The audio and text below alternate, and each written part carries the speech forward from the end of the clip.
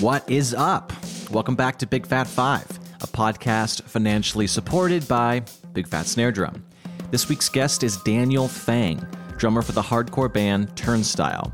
Turnstile is one of the most exciting bands on the scene right now, both on record and as a live act, and it was an incredible honor to have him find the time to squeeze me into his quite busy schedule. Turnstile was nominated for 3 Grammys this year, which includes Best Rock Performance for the song Holiday, Best Rock Song for the song Blackout, and Best Metal Performance for the song Blackout. His drumming is so fun to hear, to watch, and to play along to, and he's also an incredibly nice guy. You can see that in his most recent rig rundown video, which I'll link in the show notes. And yeah, I'm just really stoked to have recorded this one. Thanks again, Daniel, and I hope you all enjoy the 5 records that shaped Daniel Fang into the drummer he is today. Cheers.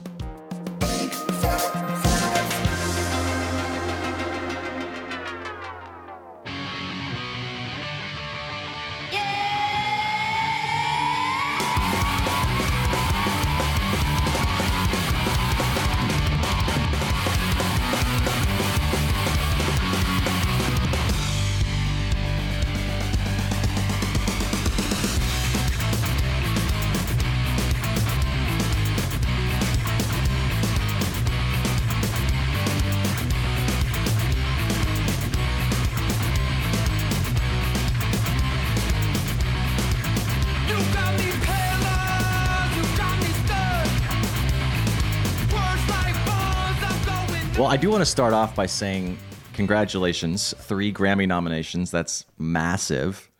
Yeah, thank you, man. A huge surprise for all of us, but nonetheless, like really, really exciting for us and our parents and friends and families and partners. Like that was never in the kind of like list of aspirations of like starting a punk rock band.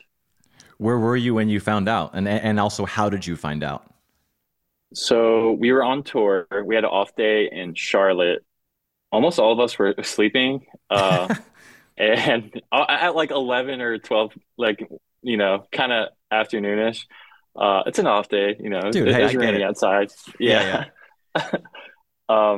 And our manager hits us in the group text and is like, hey, they're about to announce Grammy nominations. I don't have the insider information, but I think we're gonna get a couple. And so we all woke up like it was Christmas morning, everyone kind of in their like sleeping clothes, their pajamas, and we all huddle in like the front lounge of the bus and put it on the TV, and everyone's packed in there and we're just waiting. And they go through like, all these like big categories, no mention of Turnstile, and then they start getting into like really niche categories. I don't know, like best folk song that was in a movie or something. And I was like, okay, so Turnstile. I'm about to go. Yeah. Yeah. So I was like, I'll go back to bed. And they're like, no, wait. I think they're like coming back around with like rock and metal. And so all of our expectations were just like so low. So I think that made it just that much more of a really cool surprise. And we were all just like screaming after the first nomination. And the next 2 were like right after the first. But since we're all screaming and jumping up and down, we didn't even hear what the categories were for the next 2. Yeah. I had to like look it up in Google, like what exactly the categories were. And then, we called our like partners and family after that. Yeah, good celebration. Yeah, man. Well, that's, well deserved. My God, you guys have been at it for a while. So congrats. Thank you so much. So what was your rationale when approaching this list? What was your initial attack strategy? I tried to go off, the rubric of like albums and drummers and songs that impacted or shaped, I think is the right word, my drumming, but like in a historical sense, like taking it like way back to when I was younger, because I feel like, those are your more formative years, everything you're absorbing either passively or actively, just like obsessed with and listening to over and over and trying to learn on the drum kit. Those kind of just hit harder when you're younger. Like I'm inspired by so much now, but I think compared to when I first started drumming and even like before I even got a drum kit, I was definitely inspired by a lot of stuff that probably led to wanting to play drums. And then once I had like a drum kit in my mom's basement and I had the time and the energy, I obsess over some things. That's just how I was as a kid. So some of that's listed here. And then one of them was an album that everyone in Turnstile liked a lot and kind of like, I think was a reference point for something that we all resonated with that ended up kind of developing a language and like a drum language between us. And that I think that helps with songwriting and just like interpreting how drums relate to a guitar riff and, you know, what should fit in a Turnstile song. So I guess couple different reasons for these picks. Hell yeah, dude. And before we get into your picks, I do want to ask. So let's envision this. You're at NAMM and you want to try out a kit. People know you, so you know that when you sit behind the kit, people are going to be watching you. What is the first drum beat you play, just to get comfortable behind a kit to kind of tinker around? Oh, dude, that's such a good question because that's such a thing. Yeah. Like, you just like default to something. Uh, I don't really know because I've never really like jammed a lot. Like all the bands I've ever played in are like, you know, punk rock or something similar kind of music. So it's just like we like write songs together and then, you know, it's probably just playing like a fast like punk rock beat or something similar. So it feels weird if you get on a kit and just start playing like a really fast punk rock beat. Good question. There are definitely some grooves I like to knock out. Like there are like the sound check grooves that kind of like incorporate all the cymbals and toms and everything that are just that's really conducive to sound check. Mm-hmm. So there's like a couple Turnstile songs I would start playing, like a couple of drum grooves from Turnstile. And then just whatever like I've been working on recently, I guess. Like I've been trying to learn like stuff that like that's kind of in the world of like, you know, JD Beck, Mm. that kind of like jungle beat, break beaty type thing, which I'm not good at all. I'm Uh, sure you're pretty good. probably whatever I'm working on, because like, dude, on tour and just traveling in general, it's hard to practice. So whenever I'm on a drum kit, like for sound check or anything else, I'm like, okay, I have like 2 minutes to try to practice something. I've been like kind of tapping on my lap for a while. Mm-hmm. Uh, let's do that. So yeah. I mean, hey, there you go. All right, so number one, the album is Evil Empire. The release year is 1996. The artist is Rage Against the Machine. The song is Bulls on Parade, and the drummer is Brad Wilk. Well, I guess I should ask this: are these in a specific order in how they came into your life, or is it just kind of this is number one? Yeah, they're in order, like chronological order of like how they came into my life. Yeah. All right, so yeah, before we listen to a little bit of this song, why'd you pick this one? So this is kind of like pre-drumming. I'm not sure what year it was. I was very, very young, and it was before I was like even into music. Like before I was actively like trying to search out music and listen to like a favorite album. I don't even know if I had a favorite album. Like I think this might have been my first favorite album, because I have an older brother that was really into Rage, and he got me into like punk and hardcore. And he would play this kind of like in the basement as we were like playing computer games. He would like put this on the boombox, and I think it was probably the first like full album that I digested, because you know, hear stuff on the radio and hear songs here and there like singles, but never did I like really dive in to the composition of a full album. But yeah, so this is it. And then also, my brother got like LimeWire and Kazaa, those Oh like yeah. downloading programs on our computers. And once he did that, I was like, okay, got to get Rage Against the Machine.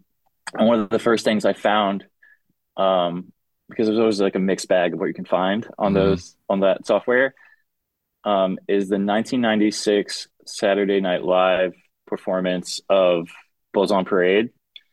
And I just watched that obsessively. Like I would get home from school and just put it on and just watch it on repeat, until probably my brother was like, "What are you doing? Why have you watched this 15 times in a row? Yeah, Let's go play games or something." totally. Uh, this might have like kind of incepted like the idea of like a hard hitting drummer with like these heavy, kind of funky guitar parts, and how a rock drummer could kind of fit into that with this kind of like in between like straight eighths and like swung time, this like very like unique groove and a very like unique blend of style of music. That might have been the first time, even if I like wasn't consciously aware of it, that I started to like grab on to something like rhythmically, because all of Rage Against the Machine's songs are like so rhythmic. So this is my frame of reference for like something I like that's rhythmic that I can always like bob my head to. And like probably at that age I was like jumping up and down in my basement. So yeah, I think that was kind of the beginning.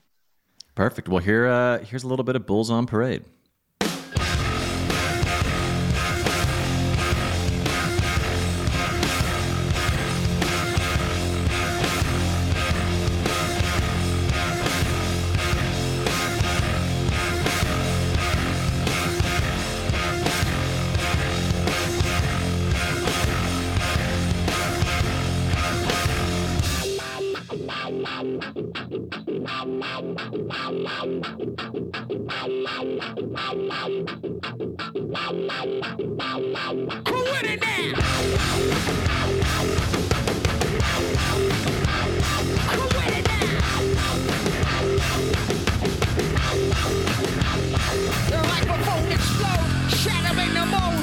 I like that he goes the ride cymbal in the verse here.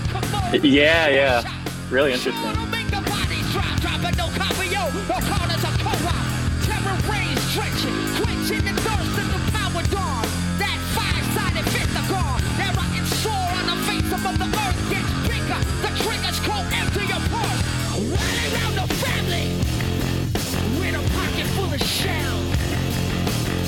Yeah, I mean, that's going to school in how to be hooky but stay the hell out of the way.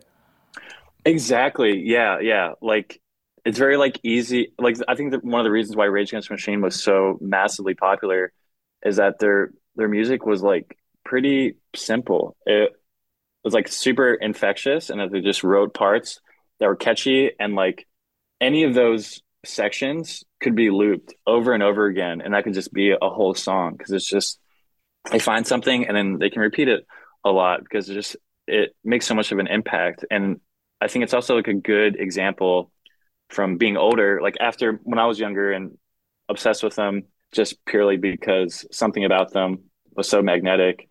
Later on, when I was drumming and like helping form songs with bands, I went back and listened to Rage more, and I was like, wow, like I didn't realize this part of like the genius of, this four piece where every person in the band did something very impactful. If the guitars had this really like dense, riffy kind of riff, then the drums would just play something simple because there's just kind of like finite amount of space. And if you're playing, these complex chops while the guitar is playing this really like rich, like dense riff, then it's just gonna sound so like muddied up. So yeah, it's a really good example of like how to complement each other. And I think something about the four piece just like is conducive to that, Everyone's doing their same thing, like the bassist, so locked in, holding it down so hard, especially when Tom Morello's doing like the scratchy, like unique Tom Morello stuff on the guitar. Everything's just like held down. There's such like a core foundation of rhythm that some of the parts in these songs, they just feel like a drum beat that's somehow melodic. Like sometimes you don't even like hear the guitar riff as much as it feels like this like primal like drum beat that any person on the earth could hear and just kind of like move to, and it happens to have melody somehow. Have you ever met Brad? No, I haven't. I hope to. I've actually never seen Rage before because I was like, I think a little too young at that time, or I was like not going to shows. And then once they played these reunion shows, just didn't have like the availability to go. But well, you've been a little soon. busy, so I Yeah. can see. Yeah. Well, is it cool? I mean, have you ever thought about this? The fact that I guarantee Brad listens to Turnstile and is stoked on it and gets inspired by what you're doing too. Oh my gosh. That would be cool. I don't want to have those like Okay. expectations, Yeah, but yeah, yeah. I mean the whole band, like obviously Turnstile has some Rage Against the Machine influence. Like Brendan, who's the main songwriter, definitely like heavily inspired by Rage. And if not even for like a specific sound, it's like the general approach to songwriting and composition, like we just talked about. Yeah. Hey, y'all. I wanted to, I can't say, I wanted to talk to you about a drum I've recently received from Preston at Vessel Drum Co. It's an ocean patinaed 14 by 5.5 snare drum, and it's incredible. It's got a 1.5 millimeter shell, brass shell, with 10 lugs, chrome over brass triple flange hoops, a trick 3-position strainer, 42 strand wires. It's lovely, it's loud, and it cuts and records as beautiful as a piece of butter cake. And Preston, actually, this is why it's called the ocean patina, is he covers the shell with seaweed and then drops it in the ocean for a certain period of time, and then it patinas with all these crazy cool designs. And if you all remember, Preston was actually one of the first guests on the podcast. When I first started out, I didn't really know what the Big Fat Five format was going to be, or if it was going to be even Big Fat Five at all. But I went to his garage, his where he makes all of his drums. It was really cool. He walked me through. The episode is essentially from start to finish what happens with a drum, and it was a really fun episode. It's now archived at bigfatsnaredrum.com, just because it doesn't fit the format of Big Fat Five. I want you to get back to the show, but go check it out. This drum is beautiful, and he actually let me use it on an Eve 6 tour, and I didn't keep it, and I regretted it ever since then, just because I was trying to pinch pennies at the time, and I just kept thinking about it. And so the opportunity to get it again was presented, and it is one of my favorite drums. So the Ocean Patinaed 14 by 5.5 snare drum, check it out. Reach out to me, go to Vessel Drum Co. The Instagram's just at Vessel Drum Co. and check it out. It's amazing. It's beautiful. Sounds great. Bye. All right. So number 2. And I mean, this is top 5 for me too. Always will be. So albums Enema of the State, release year's 1999. The artist is Blink-182. Song choice is Don't Leave Me, which is the second track on the record. And the drummer is Mr. Travis Barker. So what are the million reasons you took from this record? So if I honestly just had to pick one drummer or band that influenced drumming, it would have to be Travis. And I do love Steve Gadd and Vinnie Colaiuta and Dave Weckl and Art Blakey and Elvin Jones and like all these like really like classic drummers that shaped the drumming in a way that's just kind of impossible to compare people younger, because like Travis Barker wouldn't be doing a lot of his stuff if it weren't for John Bonham that kind of did this stuff. Mm-hmm. And that wouldn't happen if Elvin Jones didn't do this kind of thing. And so like you can trace everything back like pretty far, I think. But then it's up to the, relatively younger drummers to apply those things in different types of music, innovate on those things in some way. And for me, it happened to be like I listened to rock and punk and like pop punk, especially when I was younger, more than those types of music. So it happened that Travis Barker was in my ears and the person I was like focusing on a lot more. And for another band like Next to Rage that was like so massively popular and like definitely in that time of like late 90s, early 2000s, they're just like it was just like ubiquitous music. Their music was everywhere.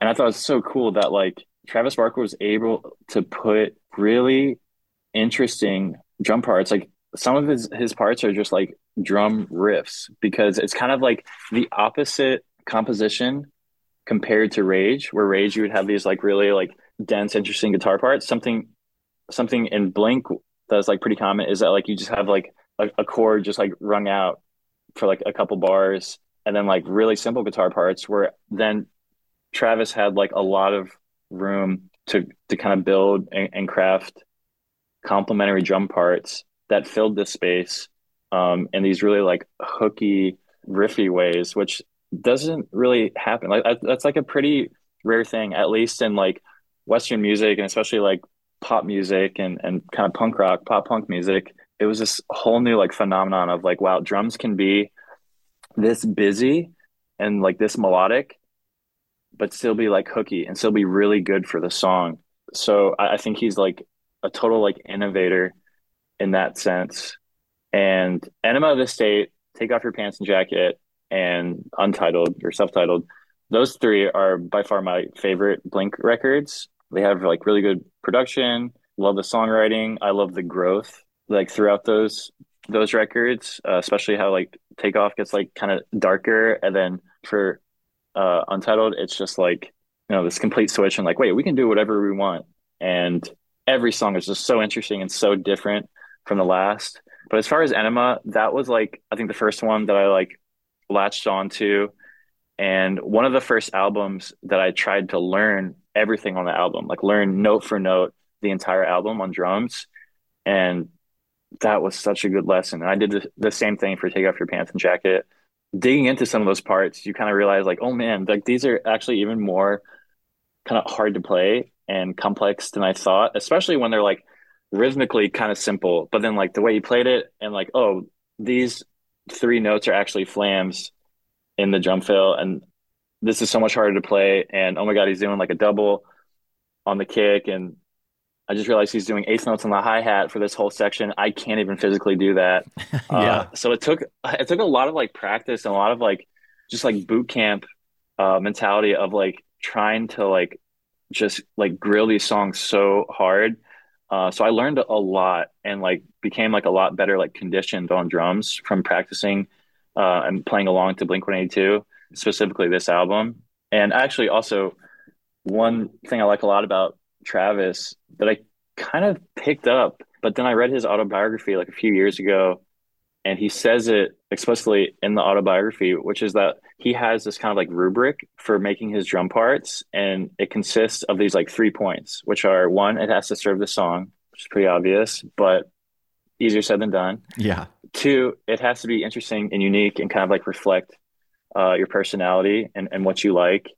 And three, you have to enjoy playing it because you're going to be playing it on stage, you're going to be touring on it, and it's going to be something that you might kind of develop as you play live, which is not something he mentioned in the book, but I think everyone kind of like runs into this when they like record and you're in a studio environment and you're like crafting the song, you're making decisions, and then once you put the song out and you've played it and you've jammed it with the band and then you start touring on it, you start like throwing in little things and getting a little creative, and then you're like, man, feels so natural. Like, kind of wish I had this on recording, you know? So yeah, I really agree with and admire that rubric for making drum parts, because I think ignoring any of them is kind of not doing the song and doing yourself justice. Because if it's your song that you helped create, then you should be close to it. It should be an intimate thing, and especially if you're playing it live, you're going to be revisiting it every day and connecting it with it in the same way, and sometimes in new ways if you kind of like develop on it. But yeah, it should be something so like deliberately thought out. And that's not to say that you can't improv and just like have ideas come in the moment in the studio, but like I think a lot of thought and a lot of deliberation should go into songwriting and kind of whatever becomes the finished product in a band. So that kind of inspired me to kind of like double down on all those things, which are kind of like loosely in the background of like what goes into getting a song prepared to record. But I think being like even more conscious and deliberate was really impactful for me. That's a great explanation on why to love Travis. Here's "Don't Leave Me" by Blink, and even just the drum part in this song is insane. I remember when I first heard this song, I didn't know where the one was because it kind of starts off with, "Well, I'll shut up and just play the song."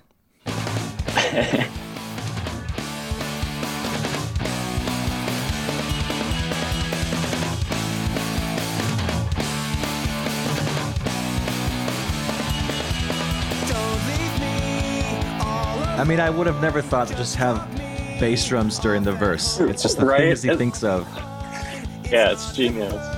Just like last time, but a little worse. And she said that I'm not the one that she thinks about it. She said it stopped being fun. I just bring her down. I said to let your future be destroyed by my past. She said to let my door hit your ass.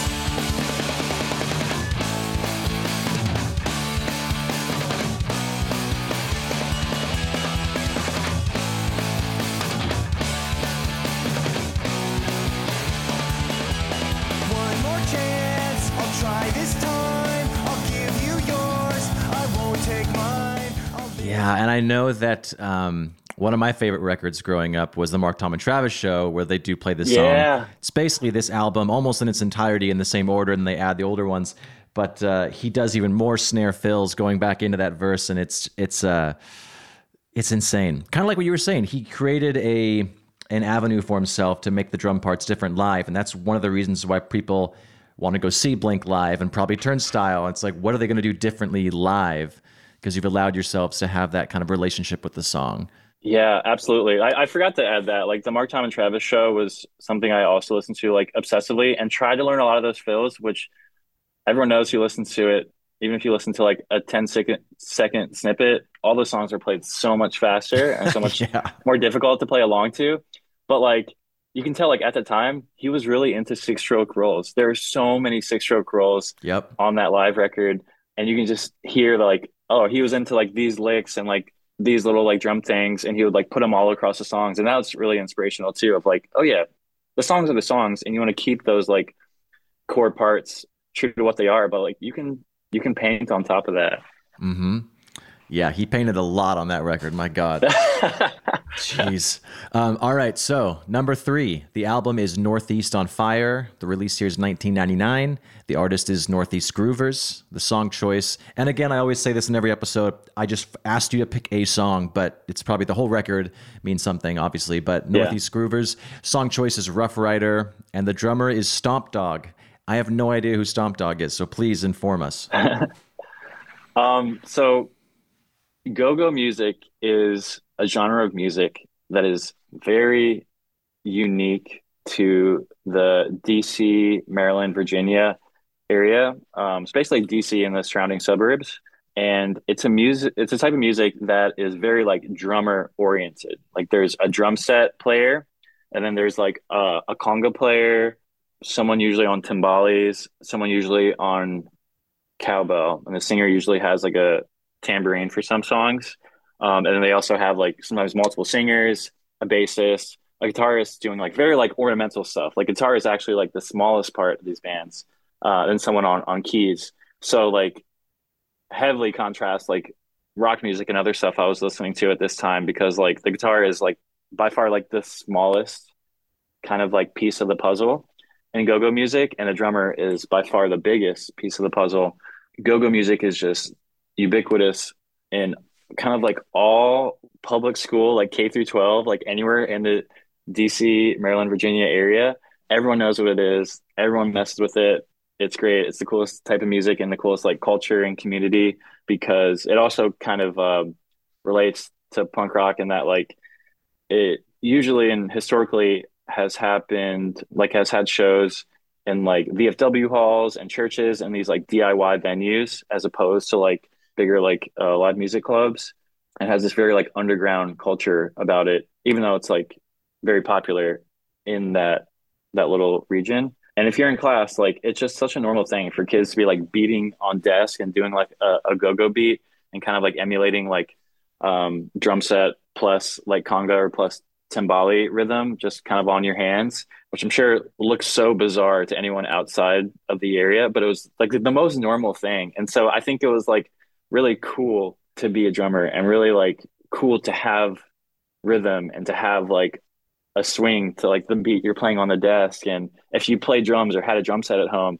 that meant you were really cool and you had access to this like mythical thing that was like so important in this type of music. And so in that sense, I think the drummer was kind of like the hero of these bands in this genre, in a way that like, you know, kids have their heroes in like baseball or basketball. They have like their LeBrons and Michael Jordan. So Stomp Dog was kind of my hero for a little bit. Northeast Groovers was, I think, one of the most influential go-go bands of the 90s. And it's still very popular today, and they still play shows. But Stomp Dog is a really cool drummer. A lot of these drummers in go-go bands have like a unique swing, a unique kind of like toolkit of little like variations on these classic go-go grooves and certain fills. And you know, it's kind of like an open source community, kind of similar to like gospel. And some of these drummers came from playing in church, where like someone starts doing like this like type of like linear fill, and then a few months later you hear like a bunch of other drummers doing it, and they kind of like build off each other. and share this language. And this song, there's actually like it's closer to the end of the song. There's like kind of like a drum solo where Snoop Dogg is doing some interesting stuff with the kick drum, and I think that's kind of why he's called Snoop Dogg. Maybe he had like really interesting kick drum stuff. But yeah, this is one of the songs where I was like, oh my God, I have to learn how to do this. And that was before, like, as I was getting into drumming, kind of like before I got into drumming, where I was like, if I can learn how to do this, those are all my goals in drumming. It was like my first, like, I want to do this one thing on this song. And there's like a solo and this kind of like vamp into the solo that involves him just doing some kick drum stuff. I'm like, that's cool. I don't know what he's doing, but that's cool. All right, I can start like halfway through, and then we can Yeah, go. yeah. So let's see. Y'all ready to bounce? Y'all ready to bounce? I'm ready to bounce. Yeah, the singer kind of like hyping it up. Like that's what he does with Snoop Dogg. Here we go, y'all. Bounce fool. Let's go. Bounce fool. Yo. Bounce, bounce, bounce fool. Hey, bounce, bounce, bounce fool. Bounce, bounce, bounce fool. Bounce. Bounce, bounce, bounce fool. Bounce, bounce, bounce fool. Hey, yo. Bounce, stop though, by yourself. Get that bass drum rocking. Get it rocking.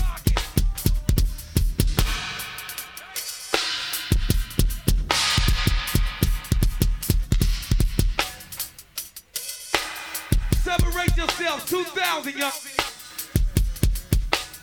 2,000 young.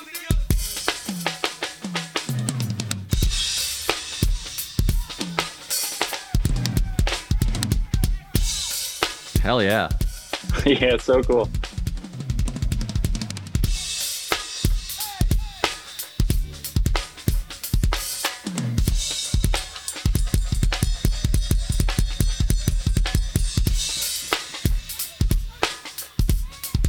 Warm up, young. There it is. Yeah, damn, dude.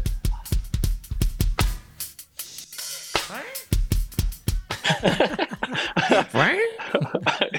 Well, hell yeah, dude. I want to go down that rabbit hole for sure. Yeah, it's a really interesting genre of music. With Northeast Groover specifically, like the kind of like interplay between the singer, like frontman, and Stomp Dog, the drummer, and then Smoke, the conga player, where he's like kind of like instructs them like, "Hey, do this thing," and they'll do this thing, and they have like this like lingo, like all these terms for things that's like unique to them and unique to go-go. We're like, give me like a double shotgun, and that means something. There's like a term for everything. It's super cool. Hell yeah, dude. All right. Well, for the sake of time, let's go to number 4. The album it's the Faith Void split.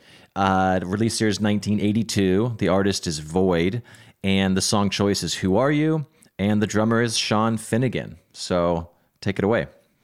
Yeah, so this is Void is a hardcore band that had like a particularly like punk rock chaotic feel, but then also like a particularly like metallic, like the guitarist like played an Iceman, and like they just blended these qualities together really well. And they were in a band for a while, and they didn't record much music. They had really off the wall shows, but they left a big impact. And they're actually from the Maryland area. They're from Columbia, Maryland. And one thing I like a lot about this album and this band is that it's just so chaotic sounding, even though everyone's like really good at their instruments. Where if you'd hear this for a second, you're like, oh my God, that band is really sloppy in a cool way, but it's like sounds so sloppy. But I think there's like a very intentional and like calculated way in which they played that sloppy. Like everything's like barely together. Like if you were to like put all the stems in a DAW and look at it, it would just look like a nightmare, probably trying to like grid it to something. And it sounds like you're like falling downstairs the whole time. There's just like tumbling momentum to all these bands, all the songs from this band. I think the older I get, the more I like appreciate how much it just sounds like rage and confusion and chaos, and like how like perfectly they encapsulated this feeling and it's really hard to like replicate. Like I've heard a lot of bands cover this. I've covered this song with the band before. A lot of Void covers I've heard where like no one can cover Void and have it sound like Void. It's either you cover it and everyone's like too tight and it just doesn't have that like the chaotic feel to it, or some parts are just like hard and like weird to play. But this feeling is definitely like I think essential to a lot of like 80s like hardcore bands that sounded like really like all over the place and like kind of sloppy and not like very tight, but that was kind of the magic. And so I think Void is a really good example of that. Okay. All right. Here's Who Are You?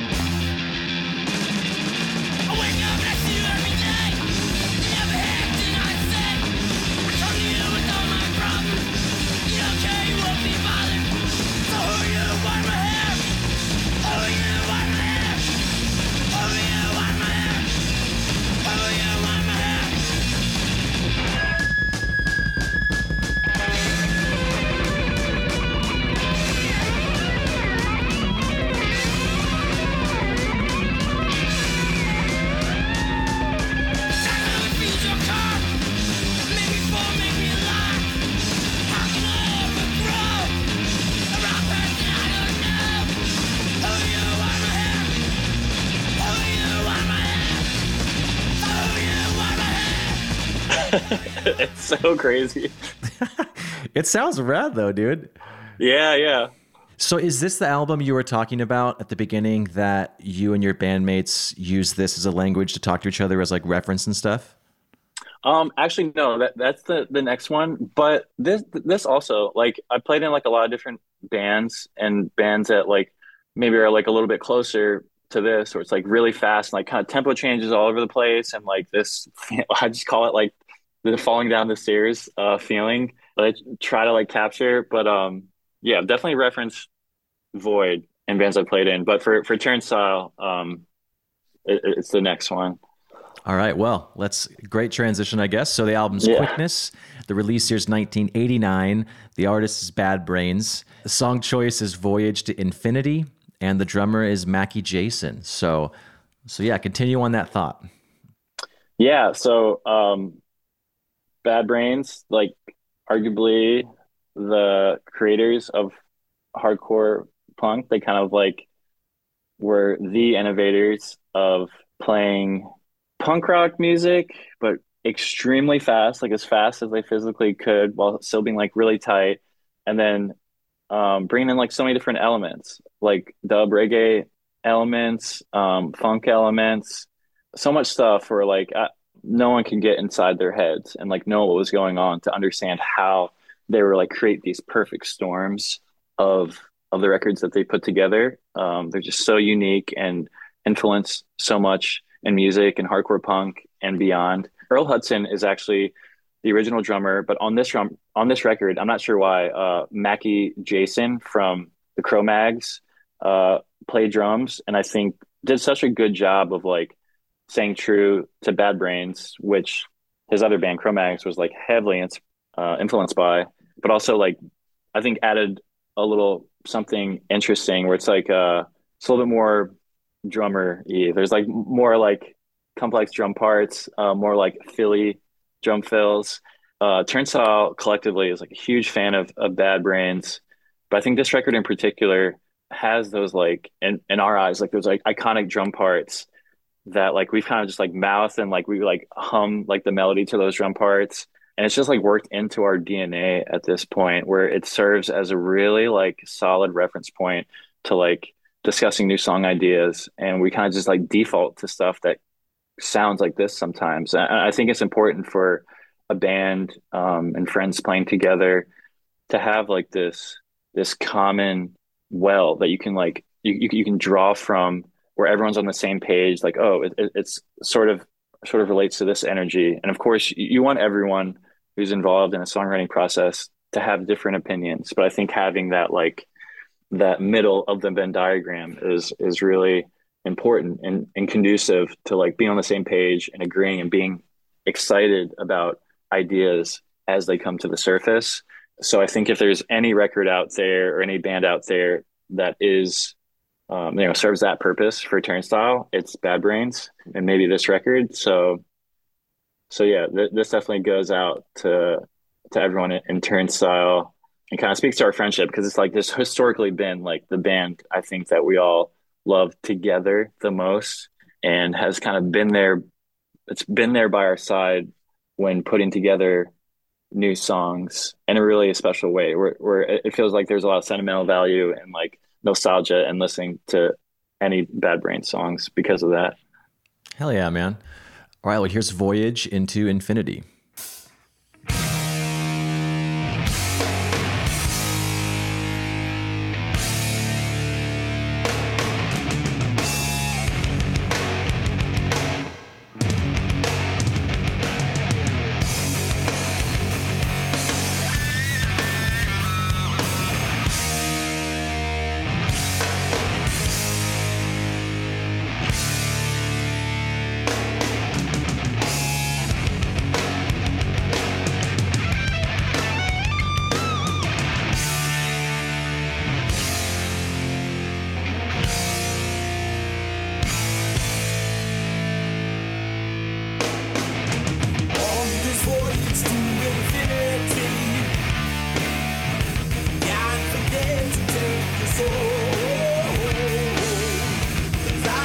Snare sounds awesome. So good.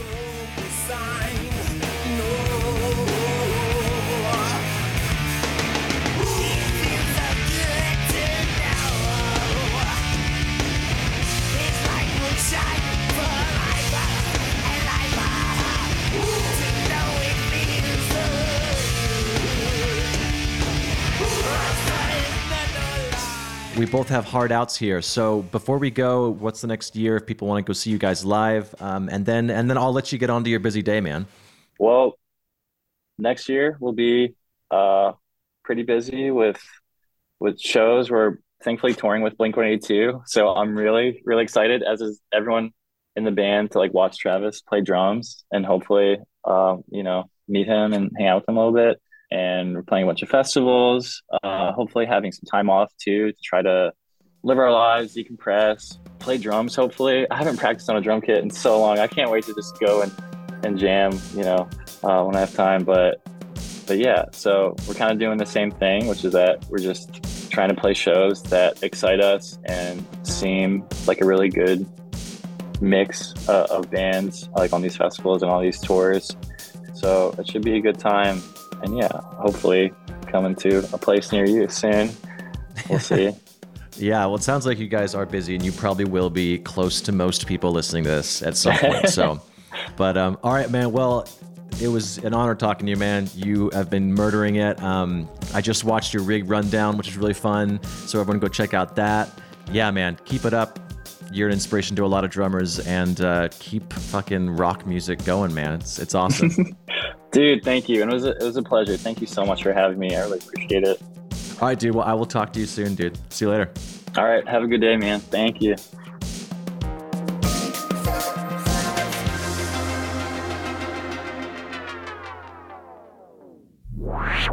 And that's the show. If you're listening on a platform that allows ratings and reviews, do that. It helps more people find the show, so it'll get bigger and better, and hopefully I'll have a chance to sell out one day. But you'll be an OG listener that can brag to all your friends. Anyways, why don't you go and check us out at bigfatsnaredrum.com and follow us on all the socials. Just search for Big Fat Snare Drum and you will find us. The show is edited in part using iZotope RX Audio Editor. It's amazing, so go check that out at iZotope.com. And thanks again to Gunnar Olsen for the theme music. Bye!